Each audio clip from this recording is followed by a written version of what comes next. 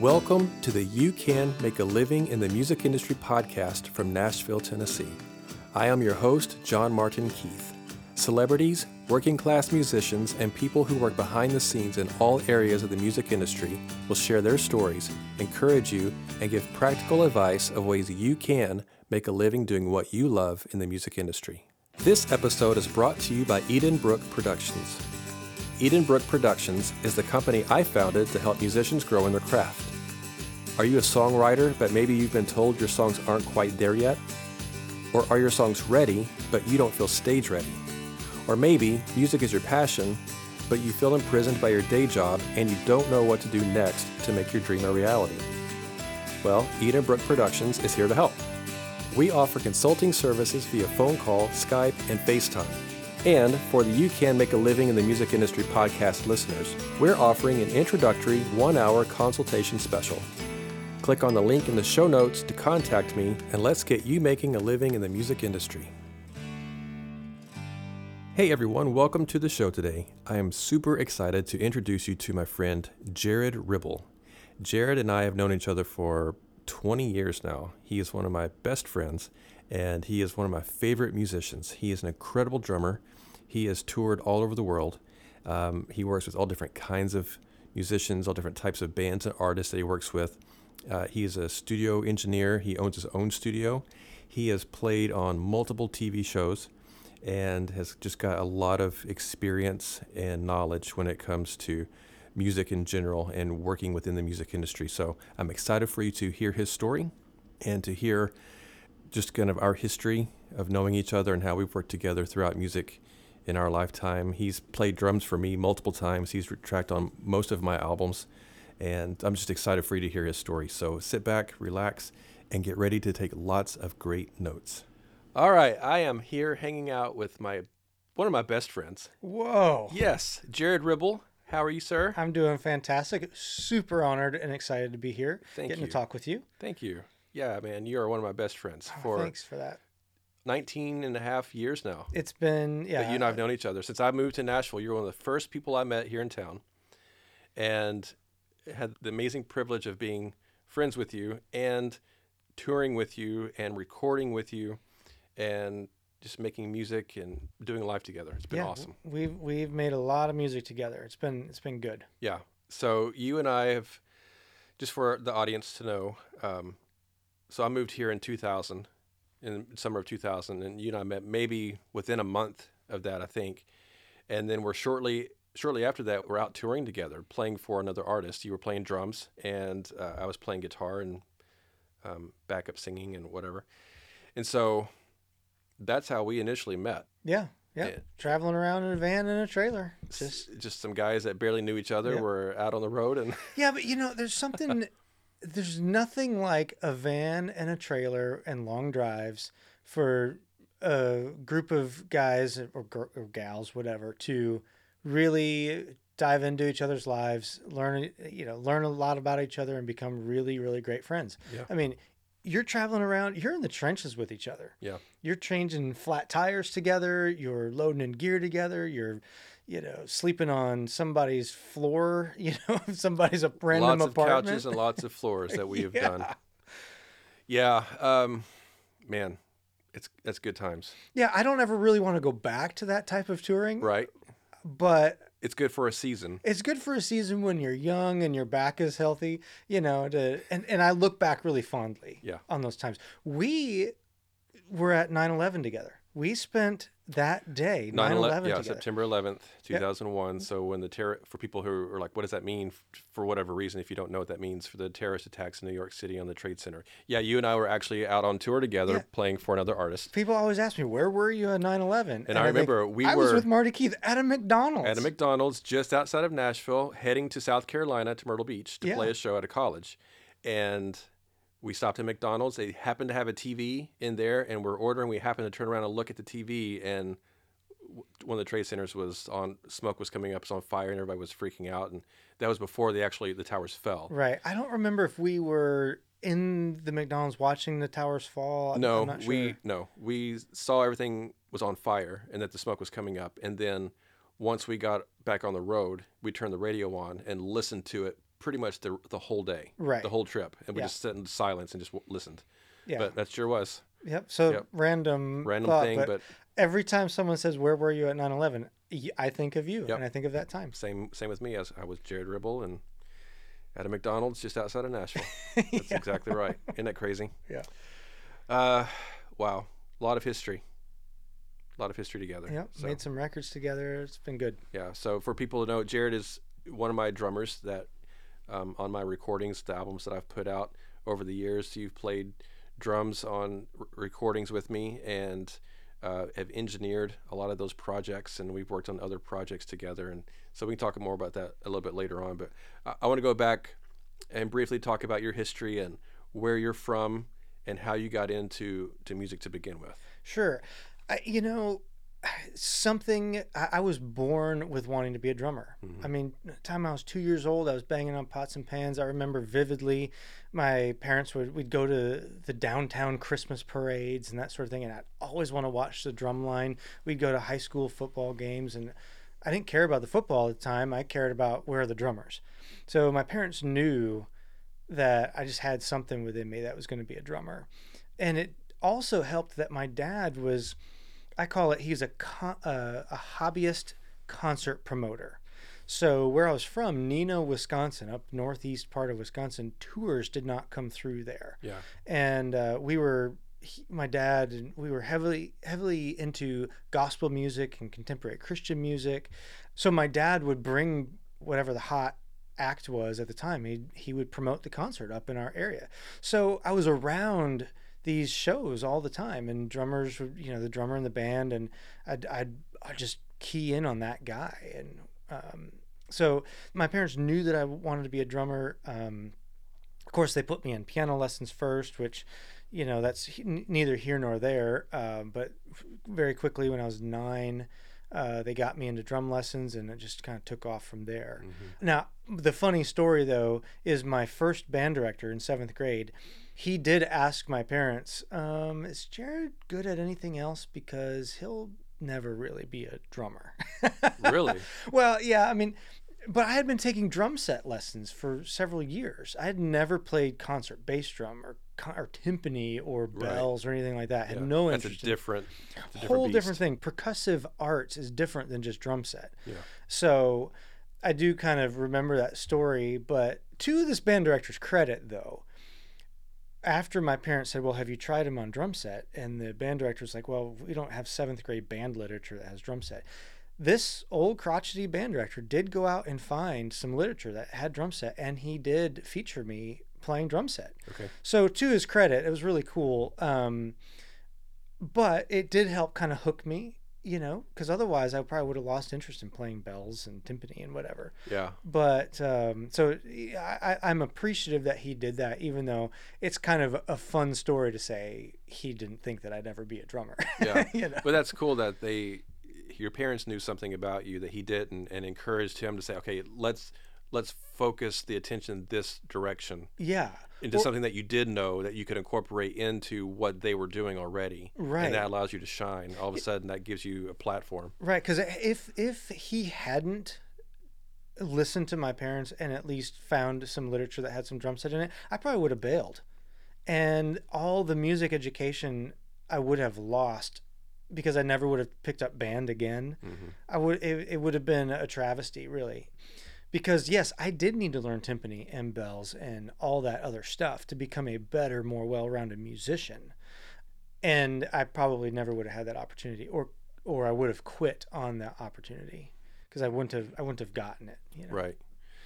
So I'm curious real quick, just because you're talking about when your dad was promoting concerts and bringing in these bands and artists, and you were locking in on the drummer, how old were you kind of that time frame?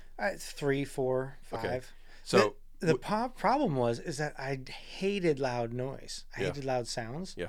So I'd want to see the drummer, and my dad would actually take me backstage or up on a catwalk, so I could see the drummer, but it would be so loud that it would drive me nuts. So it was this weird push and pull with me. I remember even as a little kid, I want to see the drums, but it's too loud, Yeah. So did you ever get to actually meet any of those drummers? Like, would he take you up to them and say, "Hey, this is my son Jared. He loves drums." Yeah. And they kind of encourage you in Yeah, with anything? certainly on occasion, and not everybody he brought used drums. So, but I remember vividly in high school there was this super hot. They were just at the top of their game, hot act called DC Talk, Yep. and their drummer, of course, so many people know him. His name is Will Denton. Yep. At the time. And Will, if you were to go around Nashville, all the guys that are, 40, 35, 40 years old, all the drummers, you would find probably 50 drummers that Will took under his wing as he was out on tour with DC Talk and Stephen Curtis Chapman. And I was one of them. So after the show, my dad just said, "Hey, can my son come say hi?" And of course Will's like, yeah. And he talked to me for 30 minutes, which just blew my mind. But even more than that, so then Will left DC Talk and went to Stephen Curtis Chapman the year later. And my dad, this is before emails, this is before cell phones, my dad gets a phone call from Will. And Will said, "Hey, I'm going to be passing through town with Stephen Curtis.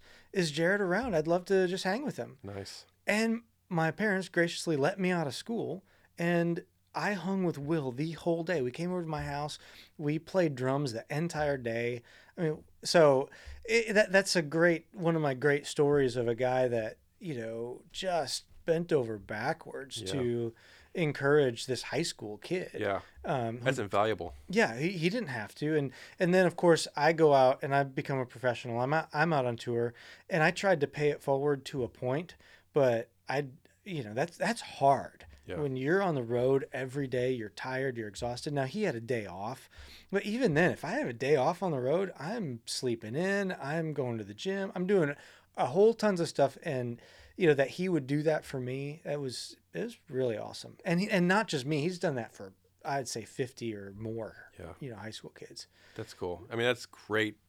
I think that's encouraging to know that, and for audience to know, if you're a musician and you're doing this for a living to any level, and if you can incorporate what you know and what your passion is, and you can infuse that into someone else that's watching you, that says, "Hey, I want to do this, and I like what you're doing," whether it's teaching somebody. I'm a guitar teacher, so I teach students, and so I get to do it that way.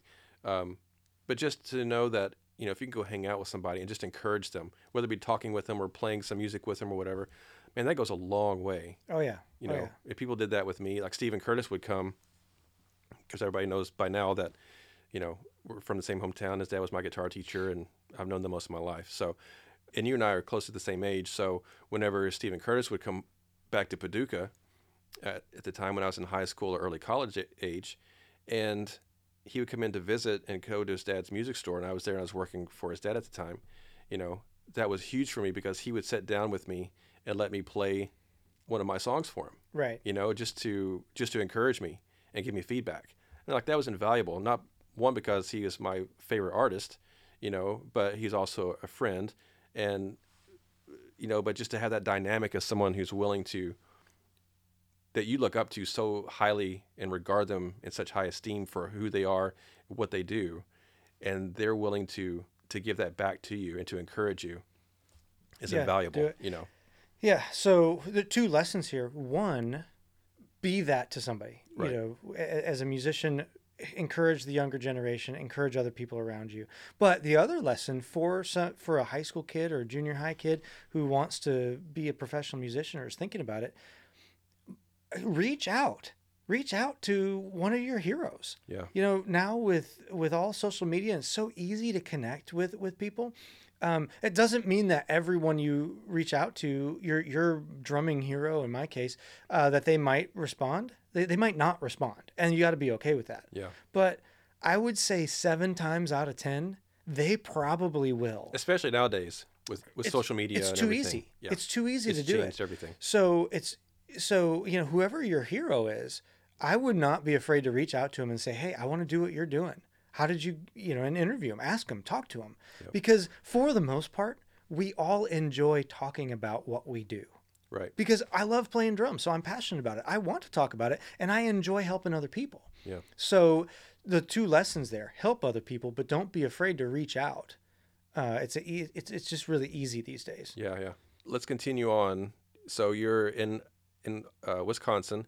Now, you're from the Appleton, Wisconsin area. Yeah. And Oshkosh, that area.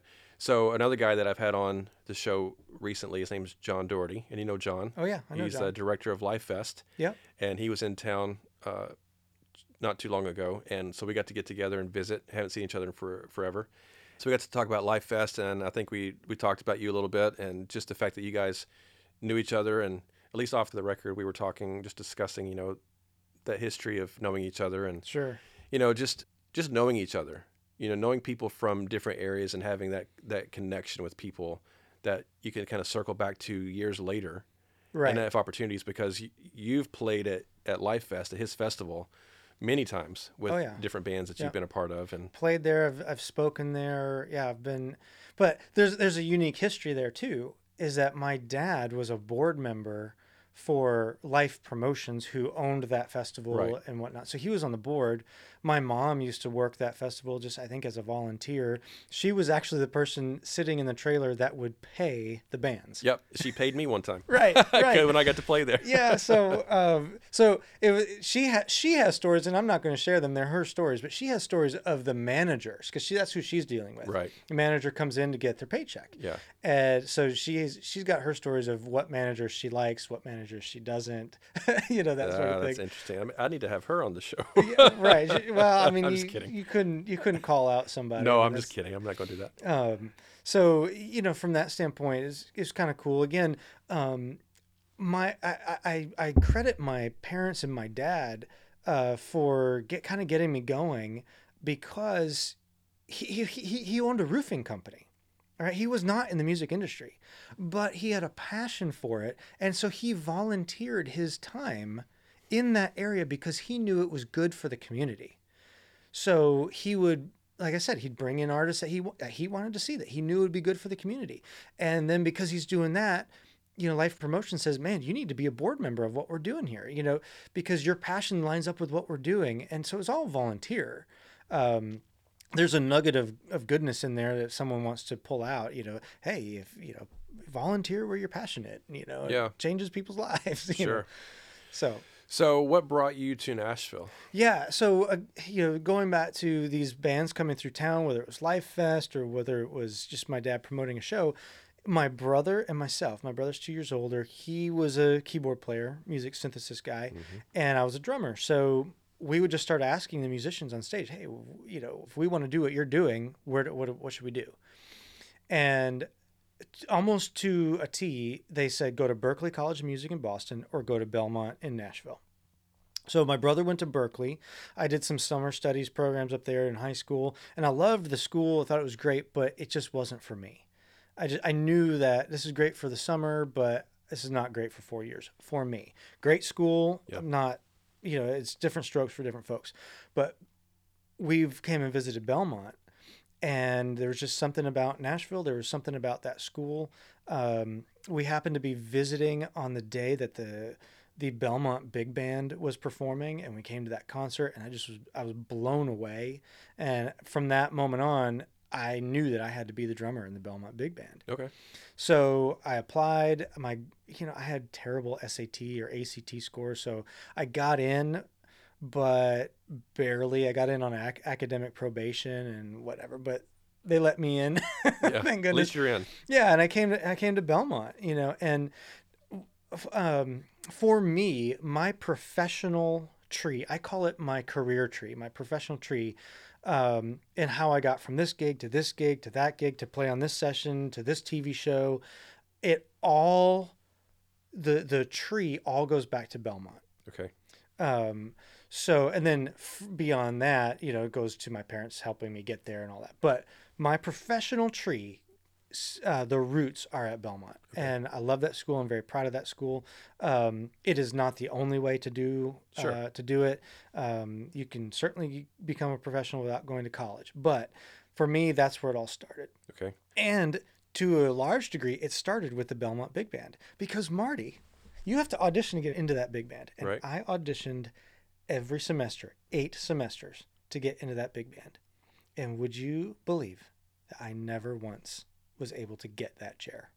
Never, ever? Never, ever once. Okay. No, that's for me. That's hard to believe because I know you as a drummer, Sure. and you're one of the best drummers that I know, and I know lots of amazing drummers. And there are amazing drummers out there. And the particular years that I was at Belmont, there were some other drummers that just happened to be better at that or better than me. What, it doesn't matter. Now, I had tons of playing. I mean, if you go to Belmont for music, you will be playing so much music for recitals and for all these ensembles and, extracurricular stuff. So it's not like you're not going to have the chance. But I specifically went to Belmont to get into that band. I never did. And never could do it. Now, I played percussion in that band.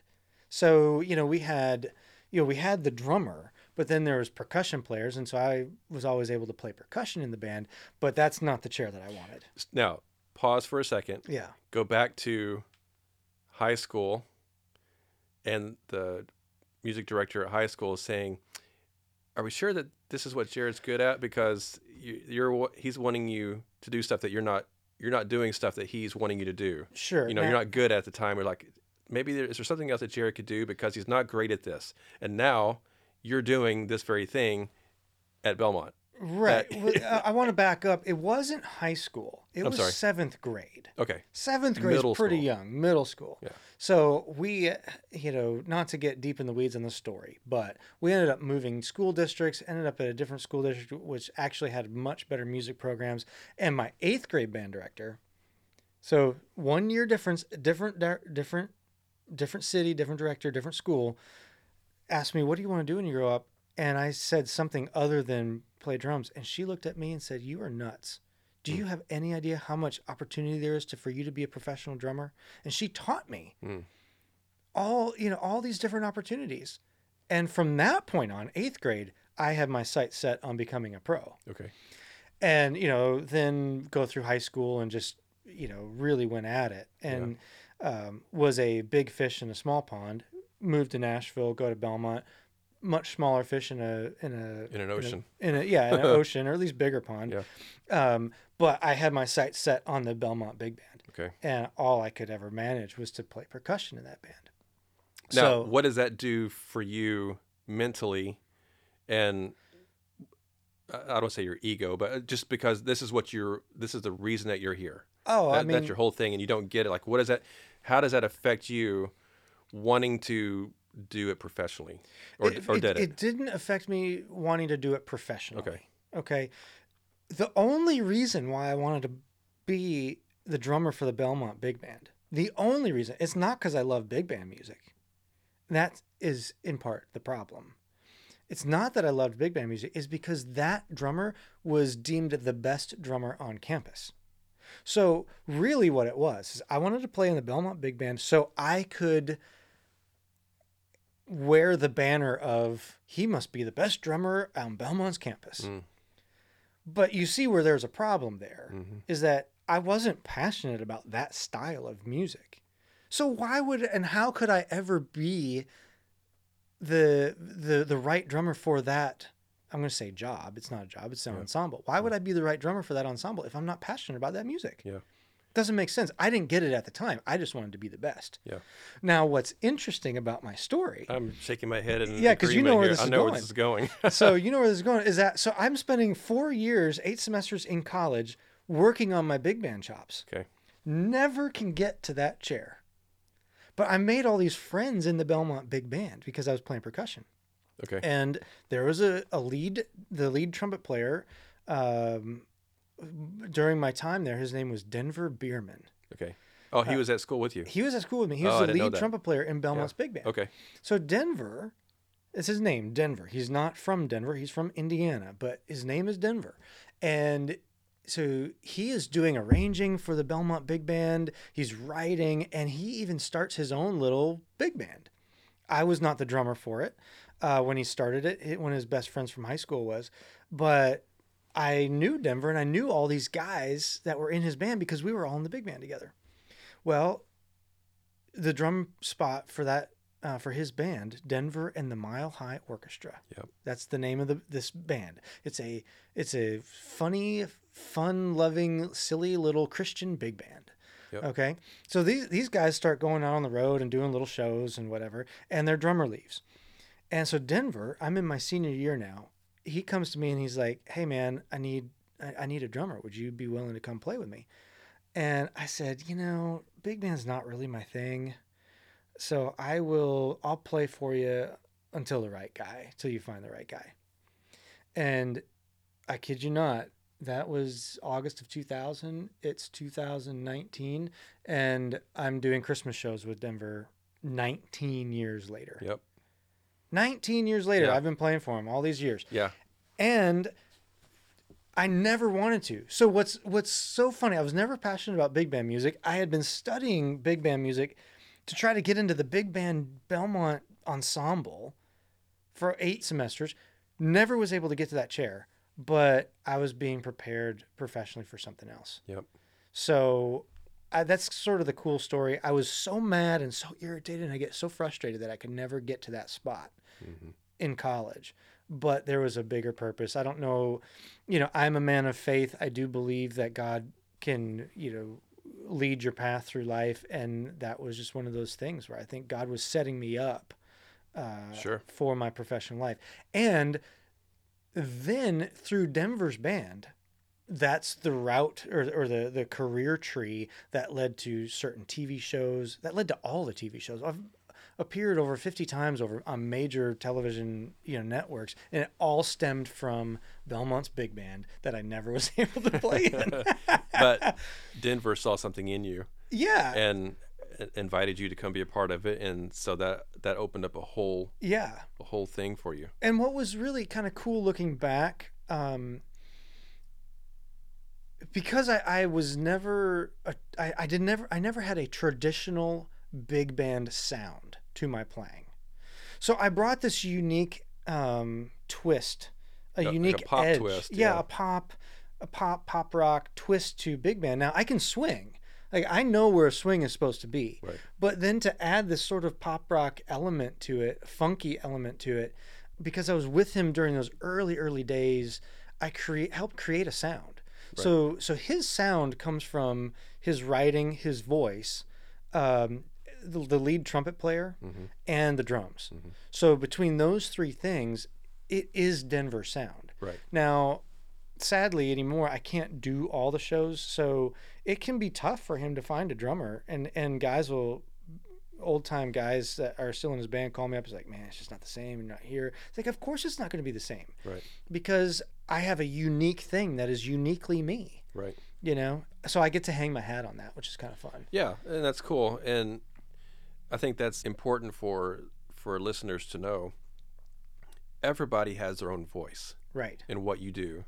No matter who's playing for who, if someone hires me, I'm going to bring something a little different than the next guy that plays guitar. Right. We may be equally as good as one another. I might be better than him. He might be a little better than me. Even if we can both pull off the exact same job, we're both doing the same thing and accomplishing the same goal. We're going to do it a slightly different way just because of our stylistic choices are a little different or whatever. And that's neither necessarily good or bad. It's just different. So, but it's important for people to know it's okay to have your own style. Right. You're going to bring something unique to the table that no one else is going to bring. Yep. And so make that a staple of who you are and what you're about, is that you've got something unique to bring to whatever it is that you're doing, whether it's an ensemble group, you're playing for someone else, you're a solo artist or whatever. Because I think it's easy to get lost. Like I said, you're a big fish in a small pond from where you're from, but you come to a big major music city, and you're a small fish in an ocean of other players that are just phenomenal. Well, you didn't get the ultimate thing that you were hoping for at that time, but you brought something unique to someone else that built their career.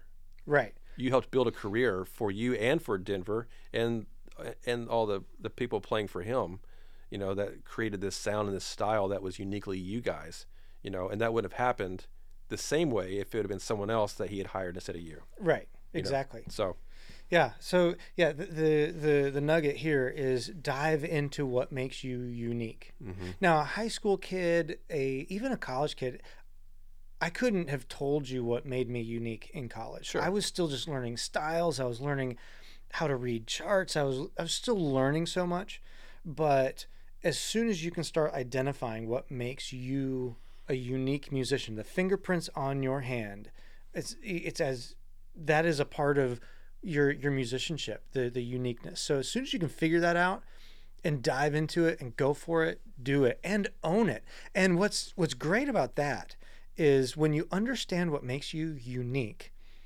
you get less offended when you don't get a job.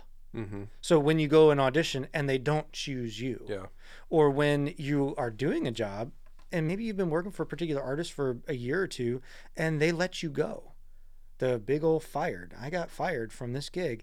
Well, maybe it's because someone else has the uniqueness that they're looking for, and what makes you special is not what's helping them. Right. And you can't be offended at that. Sure. So there's other reasons to get fired and whatnot, but that's a whole different story. But yeah, the fact that it's just that you have something different than what someone else is needing. Exactly. It's not a personal issue. Right. And that's hard for anybody. I mean, I've been let go of things like that for those types of reasons, and it's hard not to get offended. Of course. It's hard not to. Well, Let's because just be honest. It's hard not to. But at the same time, you're correct. It's like, okay, what I have to offer is just not what they need. exactly. It's not a personal issue. It's a professional thing that they're looking for a specific style or sound. And this person here, I'm like, oh, okay. Yeah, I see this person. They are accomplishing that better than I can. I get it. Yeah, it stinks. I don't like it that, I can't pull off maybe what they're doing, because we think, oh, well, I'm a professional musician. I should be able to do anything that is necessary. And most of the time, most of us, we can pull off what is needed, but there's still those little nuances Yeah. that people are looking for that Yeah. you can't maybe always provide for them. Not at all. So, but it feels personal in the moment. It's really impactful when there's dollars attached to it and you're trying to feed your family. We spend years working on our craft, and if someone says, that's not what we're looking for, it does sting for sure. But I'm going to go back to my history. I was not the right fit to be the Belmont Big Band drummer, Right. but I had a purpose 4 years later that was extremely unique to me, and nobody has been able to fill that chair the way I can fill that chair. So, it's tough in the moment, but you got to just work to get over it. Now, I want to jump ahead a little bit in the story, because with you being a part of Denver and the Mile High Orchestra, and for the audience listening, I'm going to put in the show notes a link to some of Denver's music, Sure. so that they can go listen to what the music is and hear you drumming and know what that music is about. But you guys got an opportunity to be on a show similar to like American Idol and The Voice, but it was for bands. Right. It was produced by American Idol. Yeah. By Fremantle. So talk about that a little bit, what that show was and what your experience was in that setting. Sure. And how you got it. Yeah. Well, first off, those shows, any of those shows, are very manufactured. Right. So if you're watching The Voice, if you're watching America's Got Talent, American Idol, know that it's reality TV, but it's scripted reality TV, right? So American Idol was in their first segment, their first time when they were on Fox, at the top of their game. They thought, well, let's do the same thing for bands.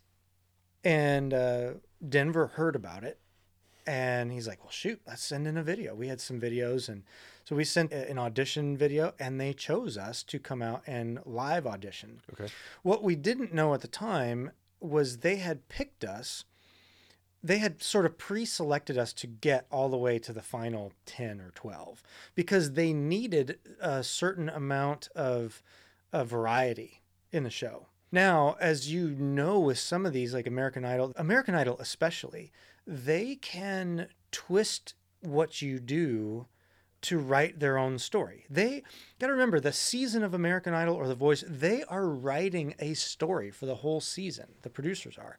So you have to, it's uncomfortable because you're like, where are they going to fit us into the story? Are they going to make us foolish because we're this Christian big band, which, at its core can, if you say it the wrong way, it sounds pretty silly. So how are they going to twist this and whatnot? But I firmly believe and have it on good authority that they got us on that show. They put us on that show to be an American band that fills out the variety of the show, but they wanted us off quickly. They wanted us off quickly for two reasons. One, we weren't that cool. And two, we were really expensive because they're paying us to be there. Mm-hmm. I got a weekly stipend to be on that show.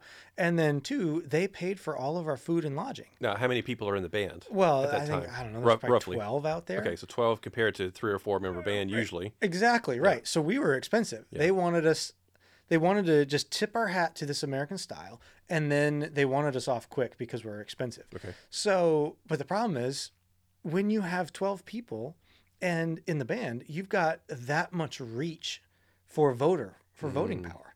So a band with 3 or 4 people, all their family and friends, is way smaller than a band with 12 people and all of our family and friends. So we ended up making it all the way to the finale. Because to the top 3. Yeah, the top 3, right. So because we were good enough, and we had a pretty wide reach. Now, for me, that was the time of my life because I learned really quickly out on the road with Denver doing promo stuff on TV that I loved TV. I loved playing on TV. I loved the pressure of TV. And that show, that really was live. It was not live to air. We taped on Wednesdays. It aired on Fridays. But you got one shot in front of the audience.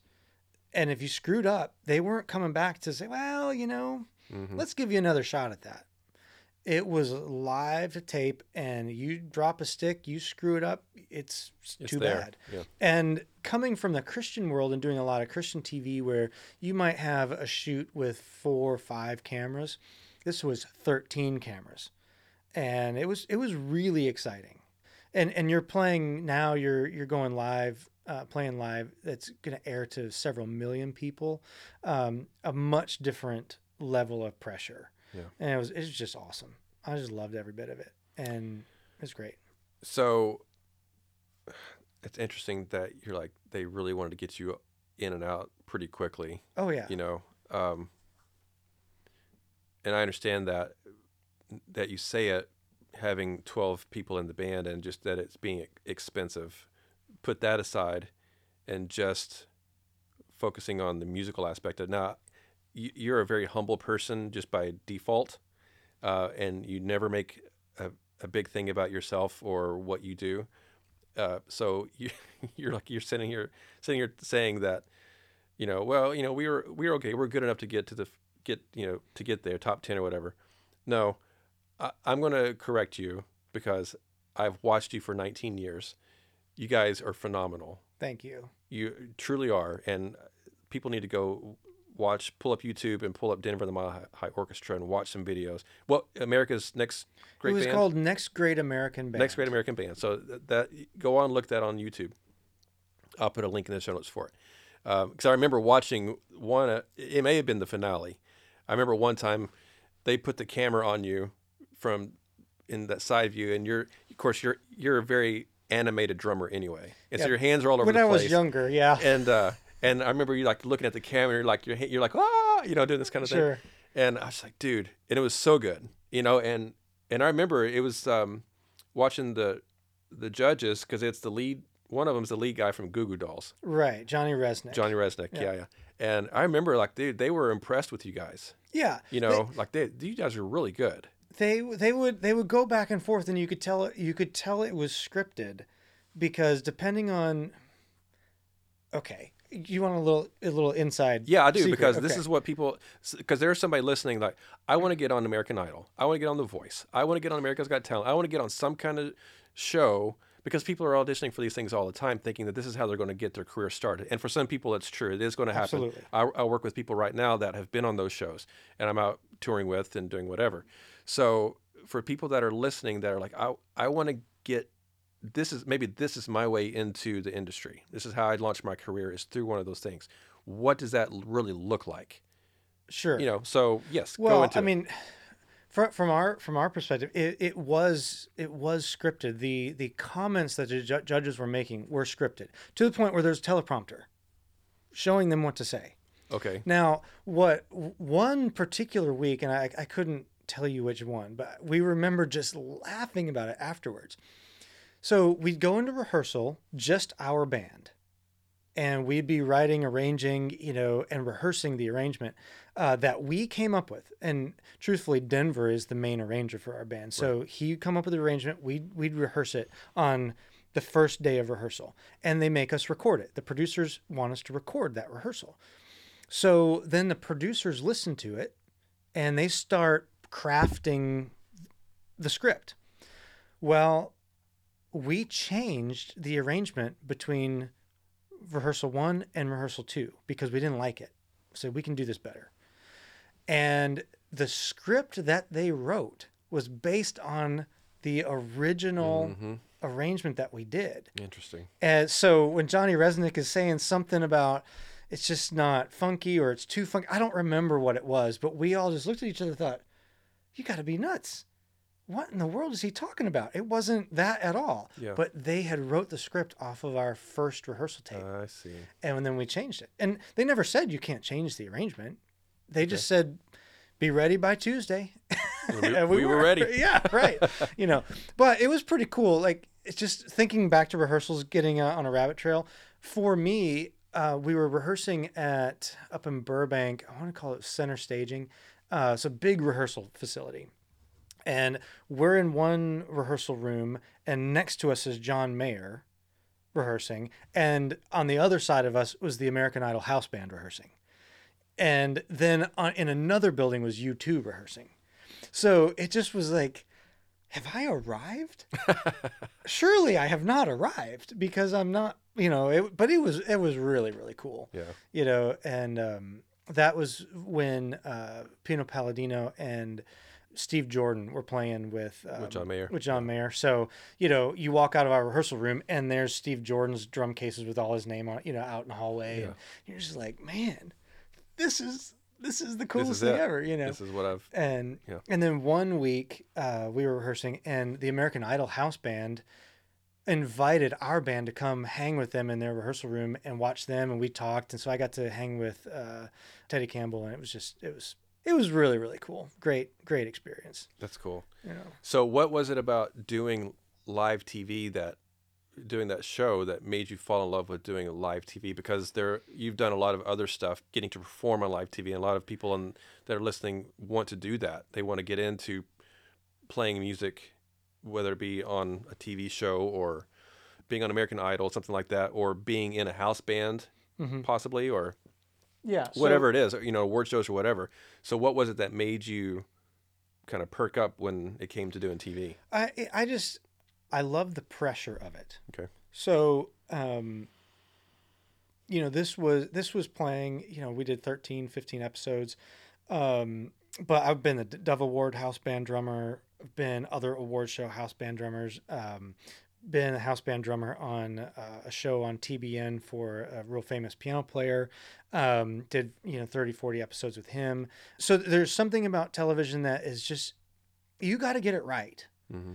If you don't, there are certain shows that you might have a chance to recut something, but when you're having to sync cameras and sync audio and you have 100 people on the set that have to redo what they're doing because you screwed up, that's a whole different level of pressure than when you're in the studio and 5 people have to recut something. Sure. So I just love the pressure. Yeah. I really, really do. Some people work great under pressure and some don't. So it's got to be something that you feed off of. Yeah. To do it well. I like to.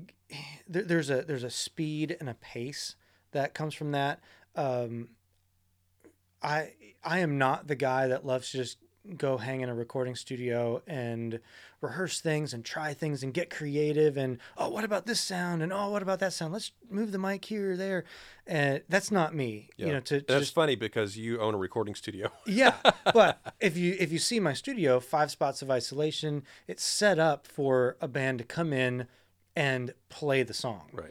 Now, I've been on sessions that, we just sit and get creative and try stuff. That's not really what I love to do. TV doesn't afford you the time. So you got to come in prepared, ready to go. Yeah. And there's just that pressure there. So that's what I like about TV. But we sort of skipped over. You were saying, some of your listeners might be trying to get on American Idol or The Voice or whatever. Yep. I have some tips. I have some thoughts that I want to share with them. Please do. And yes, it can be a career launcher. Mm-hmm. And that is fantastic. And I say go for it. But watch those shows carefully.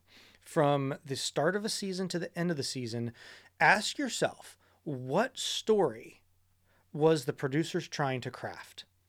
Because at this point, you're an actor and a performer that is performing and acting out their story that they are trying to tell.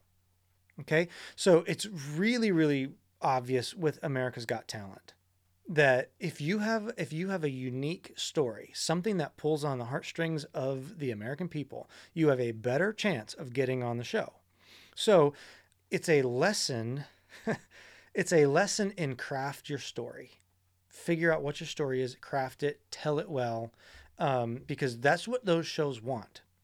And then they will infuse that into their bigger story that they're trying to tell. So I know several people who could sing circles around some of those performers, but they didn't craft a good story going in. In some cases, it was a non-story. In some cases, it was, well, I mean, I come from a wealthy family and I'm just a good performer. That's not a story that compels America, So really pay attention to what your story is and how it can be woven into the story that the producers are trying to tell through the season. Yeah. So that's really big. Okay. The other side of it is reality TV is about drama. So you have to remember that they may sort of craft some drama. They may keep you up really late or they may not provide. I've heard of this on, it was the X Factor. One of my buddies was on the X Factor, and he said that they specifically would hold you in a room with 30 other people and provide you with 10 bags of chips. So one, they were doing it on purpose because they were trying to create drama. You put hungry people, I don't want to say enslaved in a room, but, sort of locked in a room, so to speak. Well, we're waiting on setting the cameras, but it shouldn't take 6 hours to set cameras. So they had people locked. I use quotes here. You can't see it, but they had 30 people confined in a room with 10 bags of chips. So not enough food for everybody. And it's going to create drama. Mm-hmm. It's going to create fights, and they've got cameras in there to capture it. Think about that. Yeah. So could being on the X Factor launch your career? Sure. But you have to be willing to put up with whatever drama they are going to try to put you in. Mm-hmm. Does that make sense? Yeah. So just be careful. That's interesting. Be aware that you are stepping into the bigger story. My contract that I had to sign for Fremantle said that they can use my likeness in any way that they deemed appropriate for the show, regardless whether it was positive or negative. Yeah. So I had to be willing to go onto the show knowing that they may show me or craft me into their story that was not positive. Yeah.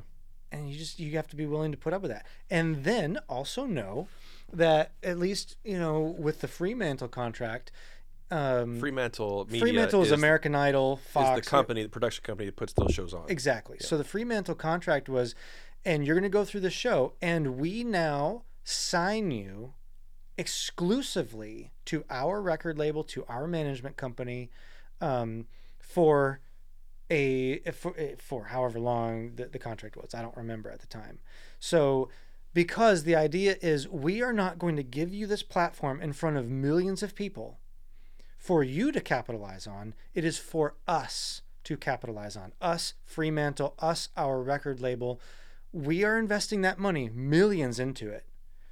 So we are the ones that are going to get first crack at the money that could be generated from our investment in you. I'm not saying that's a bad thing. Yeah. It's not a bad thing. That's just part of it. That's part of it. That's being a record label. That doesn't mean that you're not going to profit off of it, but they own it, and they should, because they're the ones that put up the money to do it. Sure. So anyway, just know that stuff going in, but by all means, go for it. You want to go sing on American Idol and that sounds fun to you, do it. Yeah. Have at it. Because it does launch careers. Yeah. And whether you end up being Carrie Underwood or Kelly Clarkson, some people are going to get that exposure and reach that height in their career. The majority of people won't, but it doesn't mean that you can't be successful coming out of it and building a career for yourself. And I know plenty of people that have done it. Right. I'm actually working with a guy right now that was on American Idol, and I'm out touring with him and playing for him some. And phenomenal singer and artist, and had his moment, quote unquote, and had his story. Yeah. And it's a great story, and he's been able to use that to encourage people all around the country and go in and speak, and his name is Dave Pittman. Yeah. And he has Tourette's syndrome. And I remember watching him on the show when it came in. It's like 9 or 10 years ago, I think, when he was on at the time. And because he has Tourette's, that was his story. Right. And it tugs on the heartstrings, and he was able to use that afterwards. I think he made it to Hollywood at some point in Hollywood, got cut. But because of that, he was able to build a career and go in and speak in a lot of places and sing and share his story, and then encourage people. And a lot of people that grow up being bullied, and because of whether they've got a condition like that or for whatever reason, no matter what, if you're being bullied for whatever reason, he's able to go in and encourage students in school, high schools and middle schools and things like that. And then share his music, and then share the gospel, because he does Christian music now. And so, and it's been fun to get to work with him and learn his story and be a part of that, because he's still doing that, 9-10 years later. Yeah. But that helped launch him was because of that. So yeah. So there's another little golden nugget for all you listeners. Just because you think this is to your detriment, like Tourette's, he actually turned that into his advantage. Sure. What was his disadvantage, he used it to use for his advantage. Yeah. And we all have that. Everybody's got something. Yeah. Yeah. So what is your disadvantage, and how can you turn it around and use it for something positive and encourage other people? Yeah. Especially as a musician, because people look up to people that are musicians and are artists. People that are in entertainment, for whatever reason, people in the entertainment industry are lifted up higher than others. Who knows? Like we all do it. Sure. We all lift because it's something that not everybody can do, I guess. And music is universal. Universal language for people, and so people connect with that. And so for those of us that get to do this for a living on some level, or on any level, you get to use your platform to encourage people and lift people up. That goes a long way. Yeah. Yep. Absolutely. That's cool. I did not expect to have that conversation today. No, that's what's awesome about doing this. Yeah, but that's really good, because, like we said, a lot of people want to get into it. So that's cool to know some of the highs and lows that are associated with working in reality TV and music. Yeah, you can't. You are being used for their art, not for you to show off your uniqueness necessarily. So it is what it is. It is what it is. Go in with eyes wide open. So, okay, I want to back up a little bit, because you're saying that you've played drums in house bands for different TV shows, award shows, and things like that. So I know we were talking about earlier that everything stems back to Belmont being, as far as your tree that you call it, of connections.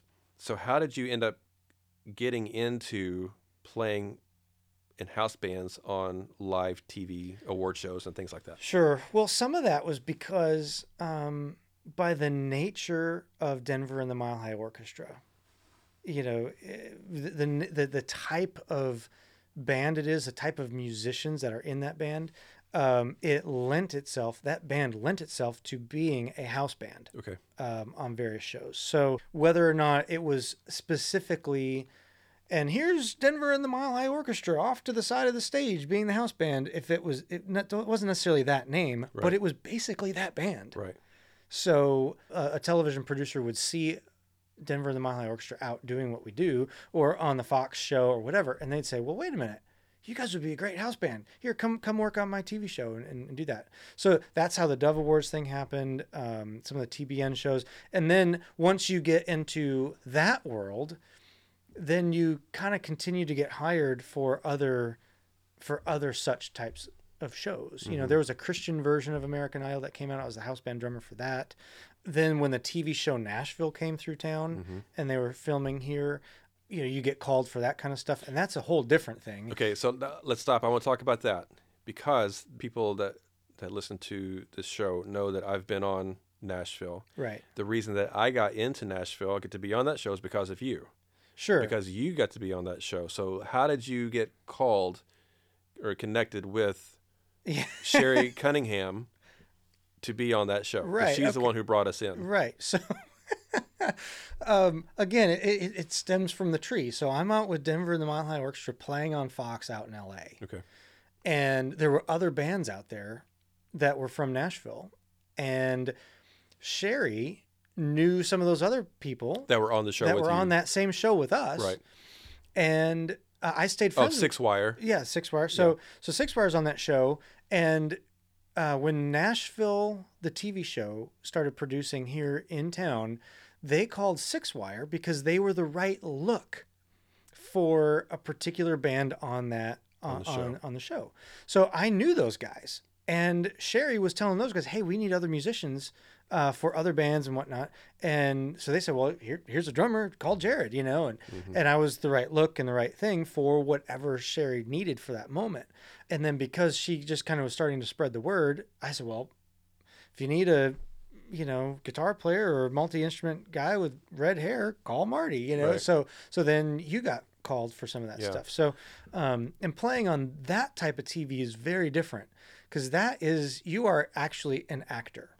Right. So what we were doing, we were in the backup bands for the artists, for the actors on the show that were quote unquote artists. Right. So, and they would have a band that was playing for them. We were the band playing behind those actors. Correct. But we were just acting. And I made the mistake the first time I showed up on set. I went to check in with the extras. Yeah, extras. I went to the extra check-in table, and they look at me and they're like, "Well, you're not on the list. I'm supposed to be playing in one of the bands. You're not an extra. You're an actor. Get over to the trailers, you know, whatever." Yeah. In their very LA way of chastising you. So, but the point is, you're an actor. I didn't play on those sessions in the recording session but I have to act as if I am the drummer playing that on the stage. Okay. Now explain how that works, because we're playing to music that's already recorded. Correct. So explain how that's working, and then what you're having to do. Yeah. Your So position. these songs that you hear on the show Nashville, they're recorded in a studio beforehand with session players and whatever. Then we get the tracks a day or two, really 24 a day. hours. Not at the even most. 24 hours. At man. the most. Yeah, at the most. 9 o'clock at I night. have to emphasize at the most. Yeah. 9 o'clock at night. You're supposed to be on set by 5 a.m. with the songs memorized, you know? So, you don't get much time, and that's part of the gig. Like, you can't complain about that. Yep. And Sherry, you know, she knows who can handle it and who can't. Yep. So anyway, so you got to learn and copy exactly what they are doing on that recording. Because if I'm hitting a cymbal and there's no cymbal on the track, well, visually it doesn't line up and it doesn't work, and eventually I'll never get called again. So you really do have to know and learn and memorize exactly what they're playing. And on that show, because it was so music heavy, they really cared about making sure it looked right. Right. So they had a music director on set that's watching the whole time. Colin? Yeah, coming up to you saying, "Hey, Are you sure that that's the part? Because it doesn't look like what I'm hearing. And, you really had to dive in and be really careful. Yeah. I loved doing those, and I will always do them when Sherry calls, and she's called for some other stuff for Lifetime movies and whatever that's been doing. And that's great. But that is not where I'm at my best. I'm not at my best copying what someone else does. I'm at my best when I can bring my uniqueness to the table. But here again, I want to feed my family. Yeah. And So- it pays well. It pays great because Yeah, it pays fine. it's paying like a session. Yeah, I mean it's Like it's on the actual- card. yeah, It's on the union card. So so you get paid appropriately, and then of course because it's union, it's being tracked. So however many times that thing airs beyond what your original contract was for, you get paid. Mailbox money. Yeah. Every year, once a year, you'll get Right. like So royalties, quote unquote. yeah, once a year I get I always forget when it's going to happen, so it's this surprise Yeah. mailbox money, and you think, great, this is awesome. I'm going to go take my wife out to dinner. Yeah. Whatever it is. Yeah, you it's know? not tons, but it's always something. And so, and I want people to know that are listening. It's like, okay, if you're, you get opportunities to play on a TV show as a musician, whether you're acting or whether you're doing a live band as in a house band or whatever. Every time those things air, you're going to get residual royalties or something. You get residual money at some point for that every time it gets aired Yeah. on TV. With the caveat, provided that that show is done through the union. Okay, yeah. Right. Because The it's musicians union. Yeah, the musicians union, because that's who tracks. That's who keeps track of it. Mm-hmm. Believe me, if a television production company cannot pay you, Right. extra money every time a rerun happens, they would, I'm sure, be happy to not pay you. So they have agreements with the unions, and the union helps track that, so that way you can get your extra payments. Now, for instance, the show on Fox. This is nothing against Fremantle, and it's nothing against Fox, but that was not done on the union card. So, for all I know, The American Band Show? yeah. So for all I know, those shows have re-aired in, Mozambique or some random country in Africa, and I would never know. So I'm never going to get a residual payment. So same thing, like, if any of that stuff airs on YouTube and generates income, I should, in theory, get my portion of that. But Right. there's no way to track that because it was not done through the union. So point being, not every television show is going to run their stuff through the union. Mm-hmm. So don't just show up on set of somewhere and someone pays you some cash afterwards and you think you're going to get mailbox money. Right, yeah. Yeah, it's initial. You're getting paid up front for the actual job you're doing. Chances are you may not get anything beyond that. Yeah. Sometimes yes, sometimes no. It just depends on if unless it's going through the unless union. the contract was negotiated through the Yeah. union. So That's good. That's good stuff. Man, you're just a well that's just full of knowledge. I love I it. just hit stuff and Man, you've been in so many different things, parts of the business throughout your career, yeah. that have allowed you to gain all this knowledge, and experience. So now I remember back in 2004-ish, I want to say. When I was 5 years old. Right. And I was 6. Yeah. So we were out on tour playing for another artist, and we were in the vehicle, whatever that thing was. And I remember you looked over at me and you said, I think I want to start a recording studio in my house. Now, that was a fairly new concept, even at that time, for here in Nashville. People were just kind of getting into that, I think. It was kind of starting to change quite a bit, around town, but it was still fairly new, not like it is today. Everybody's got, their bedroom's got their own studio. We have studios in our pockets. If you have an iPhone. That's true. If you have an iPhone. You've got a recording studio. Yeah. But I remember you said that you looked at me in the vehicle and you looked over and you're like, I think I'm going to start my own studio in my house, in my basement. I was like, that's cool. Okay. And because I was thinking, I'm going to record an album soon and I need a place to record. Sure. And you're my friend. Can you give me a discount? Right. So, what made you decide to start a recording studio? Because now that studio is gone. You're in a different house now, and so that where we are now is the recording studio that you built a few years ago, and this place is phenomenal. I love it. But what made you decide to do that, and what is the process of going through? Because this is not just a studio in your bedroom. This is like a full-fledged recording studio. You got grand piano in a room, you got drum kit in another room, you got a control room, you got vocal booths, you got like an entire studio built in the basement of your house. Sure. So what possessed you to do that?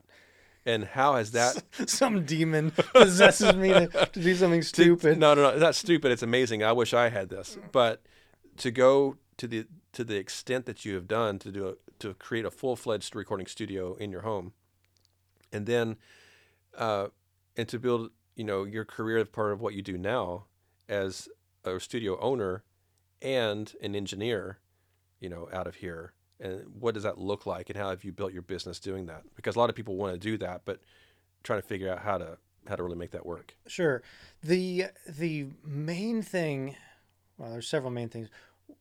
To start with, for anyone that wants to do this, first and foremost, it does not come overnight. Mm-hmm. This is, in our microwave society, get everything you want instantly. This does not happen overnight. And in 2004, I suppose that's when I said it, I knew that tours come and tours go.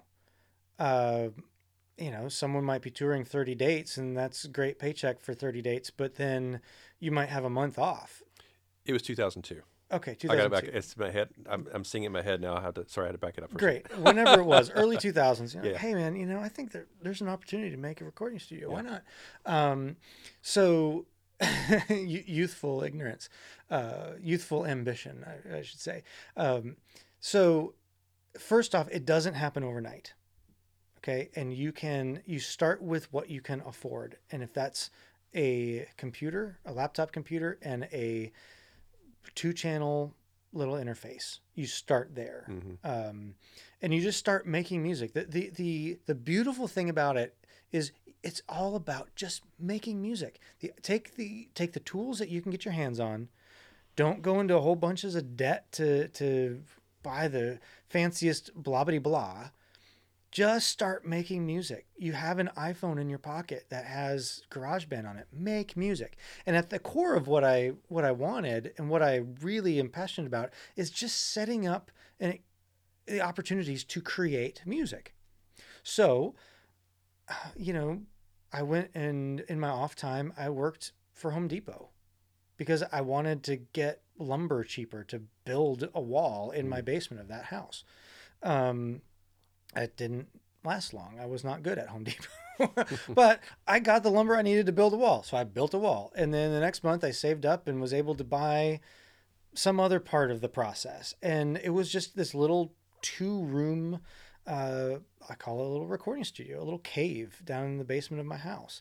I loved being able to create music. My production style is not slice, dice, cut up, programming, Katy Perry kind of records. I really enjoy grabbing musicians and capturing their performance. That's what I really enjoy. But along that time, I became dear friends with a Berkeley grad who was a producer and was producing some records that I was playing on. And he came to me and he said, man, we could make a company out of this. We could do this and become a production company. So he and I started a little recording outfit called Advantage Music Production. Mm-hmm. And we handle all aspects of the recording process. We take some clients, they want us to take them from zero all the way to finished product. Some clients are just like, hey, can you mix this? Some clients are I just want arrangements. Fine. So any part of the process we do. And I realized that we could do it effectively at my little cave of a recording studio. Yeah. And then over time, just realized, okay, we outgrew that space. We outgrew that house. And my family moved to a different particular house that just had so much more space that I could build out. And using money from the first go around and saving, we were able to put it into the second one. It's not a massive money maker. Too many people in Nashville in particular that we all have recording studios in our houses. I could think of 5 in this neighborhood that we're sitting in right now. In my neighborhood, which is just your standard run-of-the-mill Nashville neighborhood with maybe 100 or 200 houses in it, there's at least 5 that I know of. One's on my street. Yeah. So because of all of that, it's a pro and a con. The pro is, look at how easy it is to make more music. And at the heart of who I am, that's what I love. The con is that you don't make a ton of money at it because there's a bunch of us doing it. Right. And so it's really I'm not losing money, certainly. I am making some money, but it's not like it's the end all be all to feed my family. But it is the end all be all for my passion for creating an environment where people can make music. Yeah. It's also, one of the main things about the show is that it's to encourage people that are doing multiple things to make a living in music. So owning a recording studio is not the only thing that allows you to make money. It provides a portion of your income. Yeah. It's not all of your income, obviously. Correct. Because you got the recording studio, so you got clients coming in that you're getting to record them or produce an album or a song or whatever it is. You got all these different aspects of what you can do with that as a production company with Advantage Music Production. And then the recording studio, 745 studio. 745 recording, yeah. The production company rents studio space from me. Right. And we don't, as a production company, we don't use my studio exclusively. Right. We have other spots that we go to. Sometimes I'm booked here and my company can't rent space here, Mm-hmm. So it's a weird, I have 2 separate businesses, the recording studio and the production company. Right. One rents space out of the other. Yeah. But then you have to be a drummer. Yeah. And you're going out either doing session work because you're doing lots of albums that you record on, or you're out playing live for different artists. So you're kind of the epitome of doing multiple things that allow you to make a living in music, like I do. Yeah. And so that's what I want to encourage people with. It's even for the people that do this full time that are having great success, it's still having to do more than 1 or 2 or 3 things to be able to make a living, to be able to pay the bills and support your family. And that's what it comes down to. That's what we're trying to do, is support a family. For you and me, because we have families. We have, we're married and we have kids. So my view of success in music is, can I pay the bills to provide for my family and get to do music full time? That's, for me, that is success. That's not always the case for everybody. Everybody's going to look at it a little differently. But I think for you and I think that's the goal. Oh, and I think that's for the majority of people. Yeah, without a doubt. What is it to be a professional or semi-professional versus amateur? Amateur, we do it for fun. Semi-professional, we do it part-time and have a good time with it. Being a pro is, for the most part, you don't have to take on other work outside of music. Now, so it's something to hang your hat on. However, Marty, there's a source of pride. And pride can be good and pride can be bad. I have a dear friend of mine right now. He's having a hard time paying his bills being a musician. And he is very seasoned and has done very well for himself as a musician. And for whatever reason, the story is not what has happened to him or what choices he's made, but the story is he's struggling to earn a living now, and he's struggling with his pride to go get another job outside of music or outside of being a performer. Yeah. And that's holding him back. There's nothing wrong with, for a period of time, to do something different. Sure. Or to branch out and go work a side job just, so you can pay your bills. Mm-hmm. I know let me say this, because the name of this podcast is You Can Make a Living in the Music Industry. It is not you must make a living in the music industry. Sure, and that's a fair point. I want to make sure to say that, because for all the episodes that I've done so far, and the point of the podcast is to encourage people that you can do this. It's not wrong to not do this, obviously. Like, I want surely people know that, but I just want to make it clear. Well, right, and the point of this podcast is great, and it's part of the reason why I wanted to be on it. Because it is true that you can make a living doing music, but you can't be so prideful that if for a season you got to go mow lawns. Of course. For me to get started, I was working at Home Depot. I was doing temp jobs, working at a temp agency, And then I worked for a landscaper. So the time that you and I met, I was working for a great landscaper who was very generous to me to say, tell me every week, tell me what the next week is going to look like. Are you going to be on the road or are you going to be working for me? Mm-hmm. And all he had to do was so he could plan appropriately. Sure.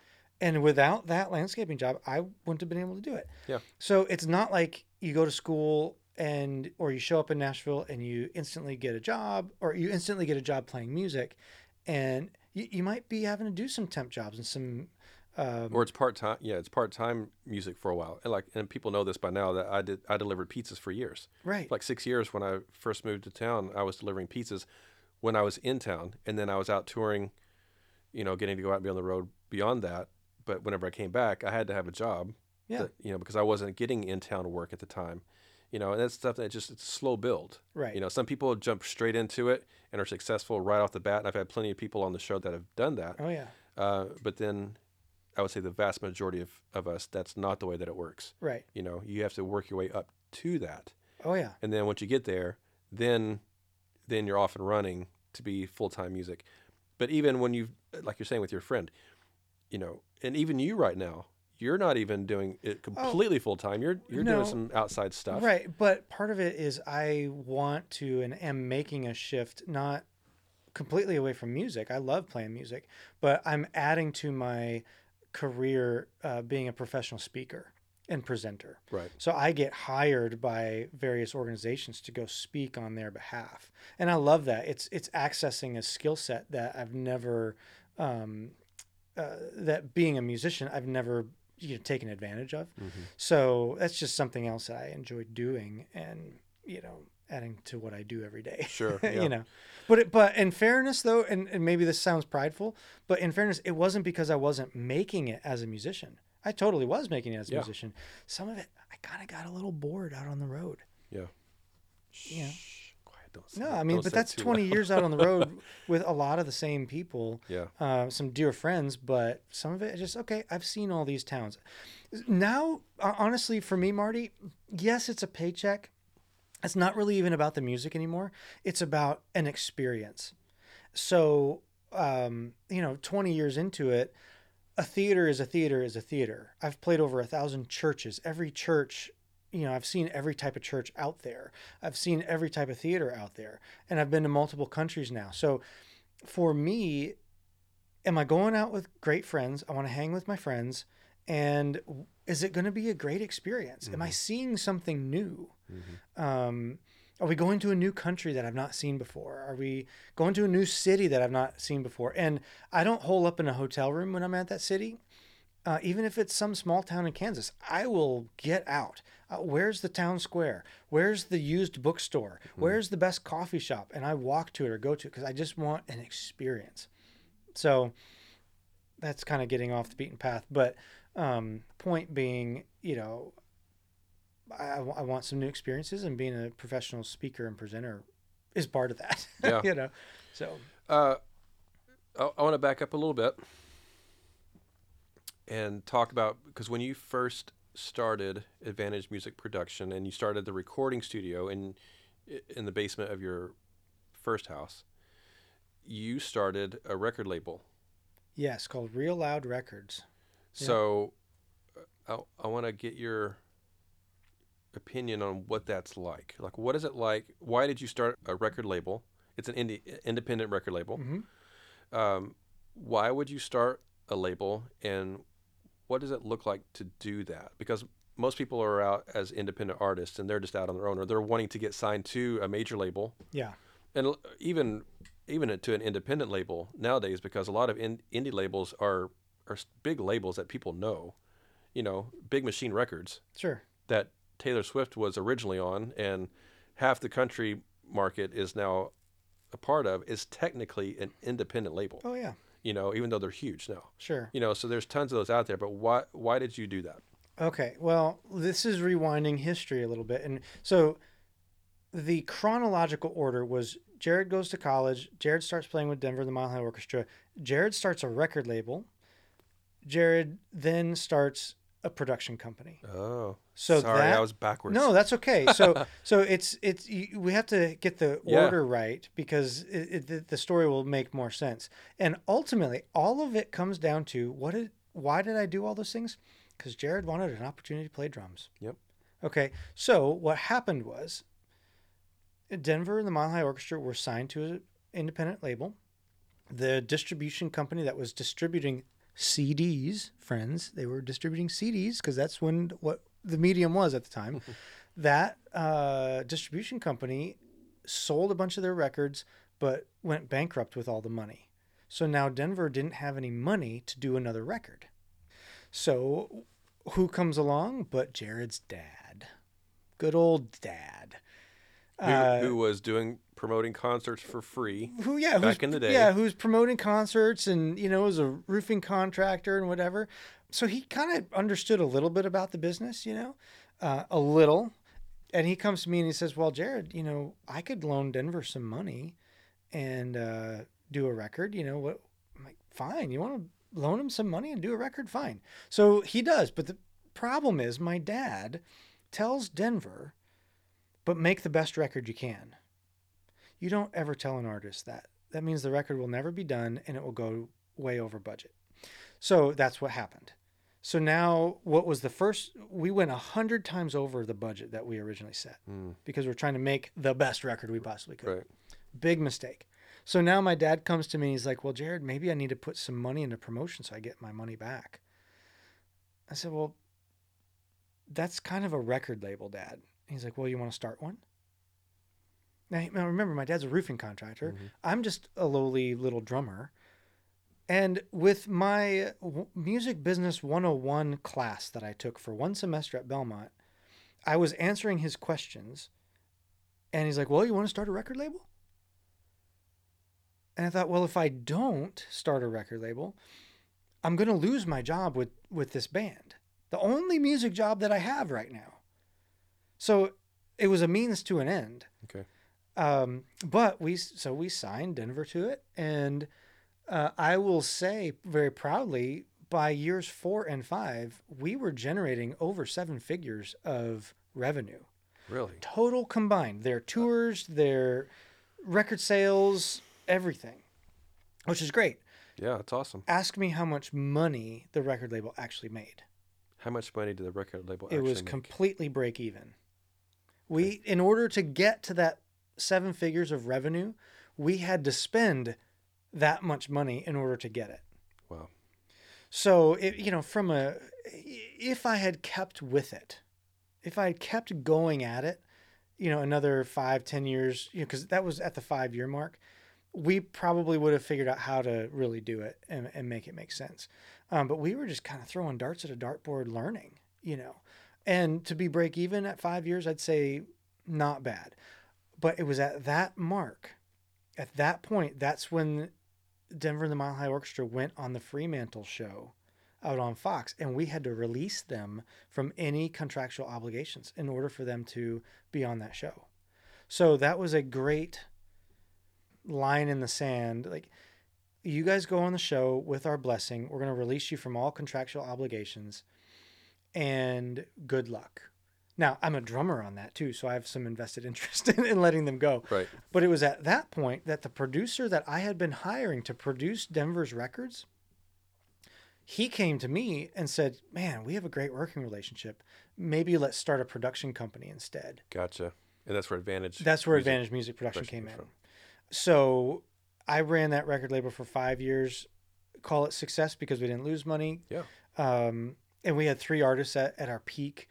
And, it was fun. But it was a different time.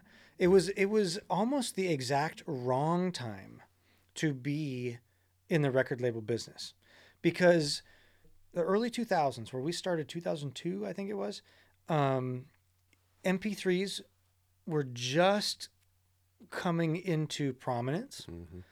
So therefore CD sales were just starting to dip off, but you still had to manufacture and make, like physically produce a plastic CD, So you still had to make those, but they're not selling as well. You have MP3s circling around, and then iTunes comes in right around that time. And so that's still very new. and how do you really make any money on iTunes? And it was so new that we were having to live in an old school production mode and selling mode without really knowing how to use the new school models. Here's a little fact for you, if you'd like. So we had Denver and the Mile High Orchestra were on that show on Fox, playing in front of millions of people, I think 15 times. And the majority of that was over the month of December, November and December. Would you like to know how much our little record label made off iTunes sales from all that exposure? Please tell me. $4,000. Okay. So it tells you, okay, just because you have tons of exposure on television doesn't mean that you are going to make millions on just from iTunes downloads. Right. It's not possible. So and it's even less now with Spotify and places like that because there are fractions of pennies that you get per download. Or yeah, you got to have 400,000 streams get you. I think a million streams on Spotify is like $3,000. I think that's it's roughly is now. The point is, you can't. I can produce a song for $3,000. Right. That's about what it would cost for my company to produce a song, between $1,500 and $3,000. So you got to think, can I get a million streams to cover that cost? No, probably not. But with downloads, with YouTube streams, with tour, can you get it? Yeah, absolutely. So from a record label standpoint now, it's very different. And right as we were coming out of my time doing record labels was when we called 360 deals, where a record label would say, we are going to take a piece of everything you do. And boy, artists just screamed about it. How dare you take some of my touring money? How dare you take some of my streaming money? No, it's because the only way to make it now is you have to tour, you have to do Spotify streams, you have to do YouTube streams, you have to do iTunes downloads, you have to do all of this. And so for a record label to make any money to then be able to reinvest in your career and pay their paychecks because they're working for you, they have to take a piece of everything. So I've been out of it. I've been out of the record label side of it for quite a long time. I could be talking about obsolete stuff at this point, but well, I don't think it's. I mean, I think it's a reality that people need to be aware of. That for independent labels at least, big major labels, it's probably going to work a little different on some levels, but it's still a reality that people have to go through. It's all a gamble. Yeah. No matter what, this industry is a gamble. Oh, well, sure. It's all risk. You're hoping for the best. And you're working, and I talk about all the time. It's relationship based. Everything that you do, for the most part, is based on networking and relationships that you've built with people over the years that allow you to do things that, you started a label. Denver got signed to Real Loud Records because your dad said, "Hey, Jared, let's start a record label." They needed money. They got signed to your label, and you guys had 5 good years doing that, and then got released to be able to go do the show. And, it's all stepping stones to different things. Yep. What would you say, just kind of closing out, what would be some advice that you would give people that are wanting to get into this crazy world? Well, either as a musician or somebody who wants to start a studio, because you're an engineer and you're a producer, and there's still tons of stuff we hadn't even talked about, but just in general, what's some advice, some things to do, some things not to do, trying to get into the music industry? Let's talk about it from a couple different angles. For the person that wants to be a professional playing their instrument, right? Okay, seek after your uniqueness. I think we talked about that. You really do have to practice your butt off. And making sure that you are as good as you possibly can be for that moment. Now, over the course of your life, you are going to get better based on your experiences. You might get worse if you stop playing for a little while, But the point is, if you're young, get really great at your instrument and really great at what makes you unique. And go about the business of finding a group of people that you mesh well with. So just sitting in your basement practicing your saxophone, no one is driving by hearing you play in your practice space going, man, I got to hire him for the next Beyonce tour. Doesn't work that way. You get jobs by running in a circle of people that are your friends. So that are already doing it. that are already doing it. And you use your friends, and I don't say that as a bad thing, but you use your friends to help bring you to the jobs that they're doing. And then when you get a job, you call your friends. Here's a story for you. Okay. I was in college and Dan Huff was coming to give a special lecture. Dan Huff being a huge producer. Big time producer, Faith Hill, played on Michael Jackson records, whatever. So I, being a senior, I'm in the back of the auditorium and I raised my hand during Q&A. I said, Mr. Huff, I'm a great drummer. What can I do to convince you to ever use me on one of your sessions? Okay. And people in the room knew me because I was a senior. They all turned back at me and give me these looks of, how dare you ask such a pompous and arrogant question? But Dan got it. He understood what I was asking. Yeah. I was really proud of and appreciate. He understood. I wasn't trying to tell him I'm a great drummer. Right. I'm just trying to say I could handle one of your sessions. What could I ever do to convince you to call me instead of Vinny Caluta or whoever you call? Sure. And he said, Jared, there's nothing you could ever do. I will never call you for a session. Likely. Because I don't know you. We're not friends. The drummer that I call, we are friends. We are in Sunday school together. My wife and his wife they do play dates together with our kids. Mm-hmm. So I think the advice that I'm trying to give someone young, trying to break in, is align yourself with a group of friends. And it is your friends sticking with your peer group as your peer group moves throughout various gigs up the ladder of the music industry. Right. That is what will help grow your career. And then when your friends move, you move with them. And when they move, when you move, you bring them with you. It's all this lifting up of everybody within your friend group. Yeah. And I'll say that just to kind of go back up a little bit when we're talking about doing the show in Nashville, and you and I, we've walked up this industry together, and you've played on my albums, and we've done multiple different things together. You've toured together with other artists. You've gone on the road, played for me. I've come in and done some stuff with you.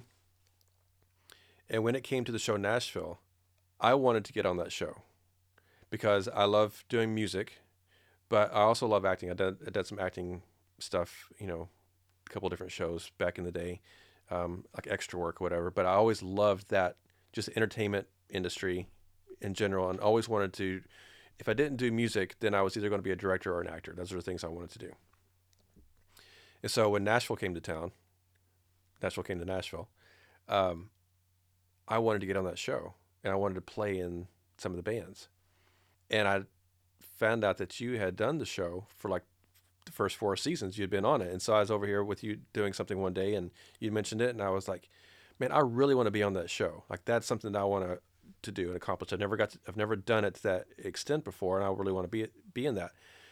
And I was like, what do I need to do? And you're like, well, I just need to call Sherry Cunningham and tell her that you'd be interested, and get your, I just need your headshot or whatever, and I'll email it to her. And so that's what we did, Right. And then she literally called me the next day. Hey, Jared told me about you. I need you to come in and play on the show next week.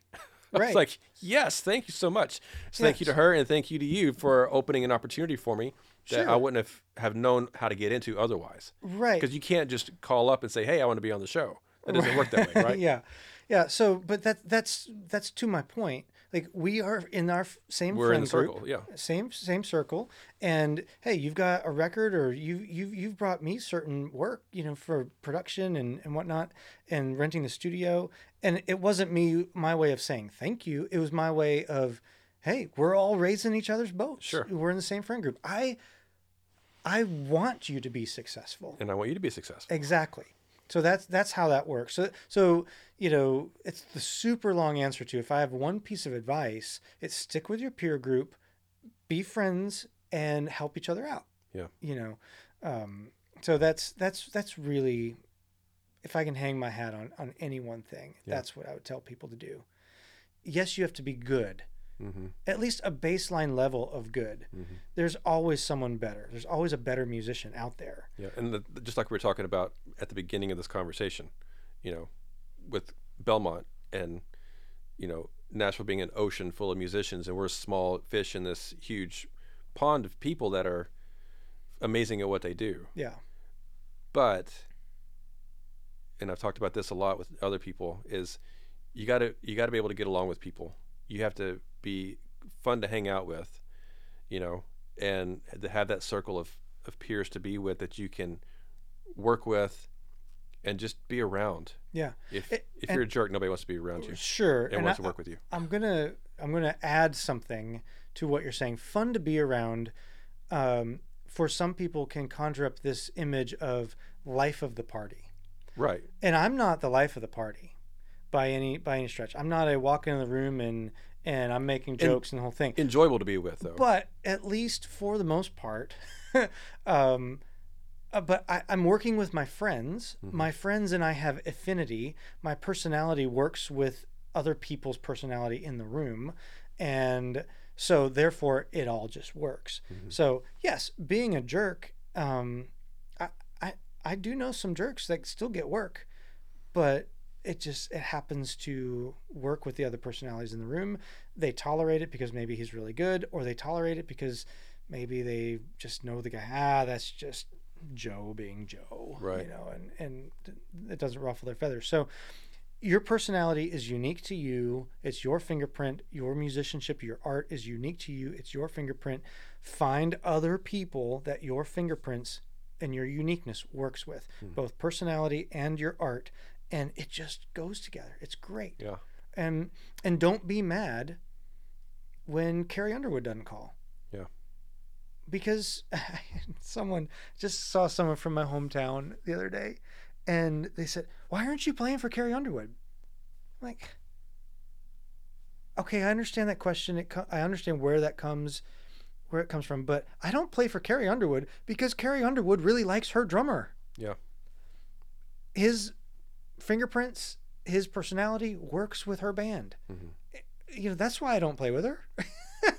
And so, and Garrett, that's good for him. That's great. And he's awesome at it. Mm-hmm. And I'm glad for him. Yeah. But don't make me feel bad because Carrie Underwood only has one drummer and likes him. Yeah, sure.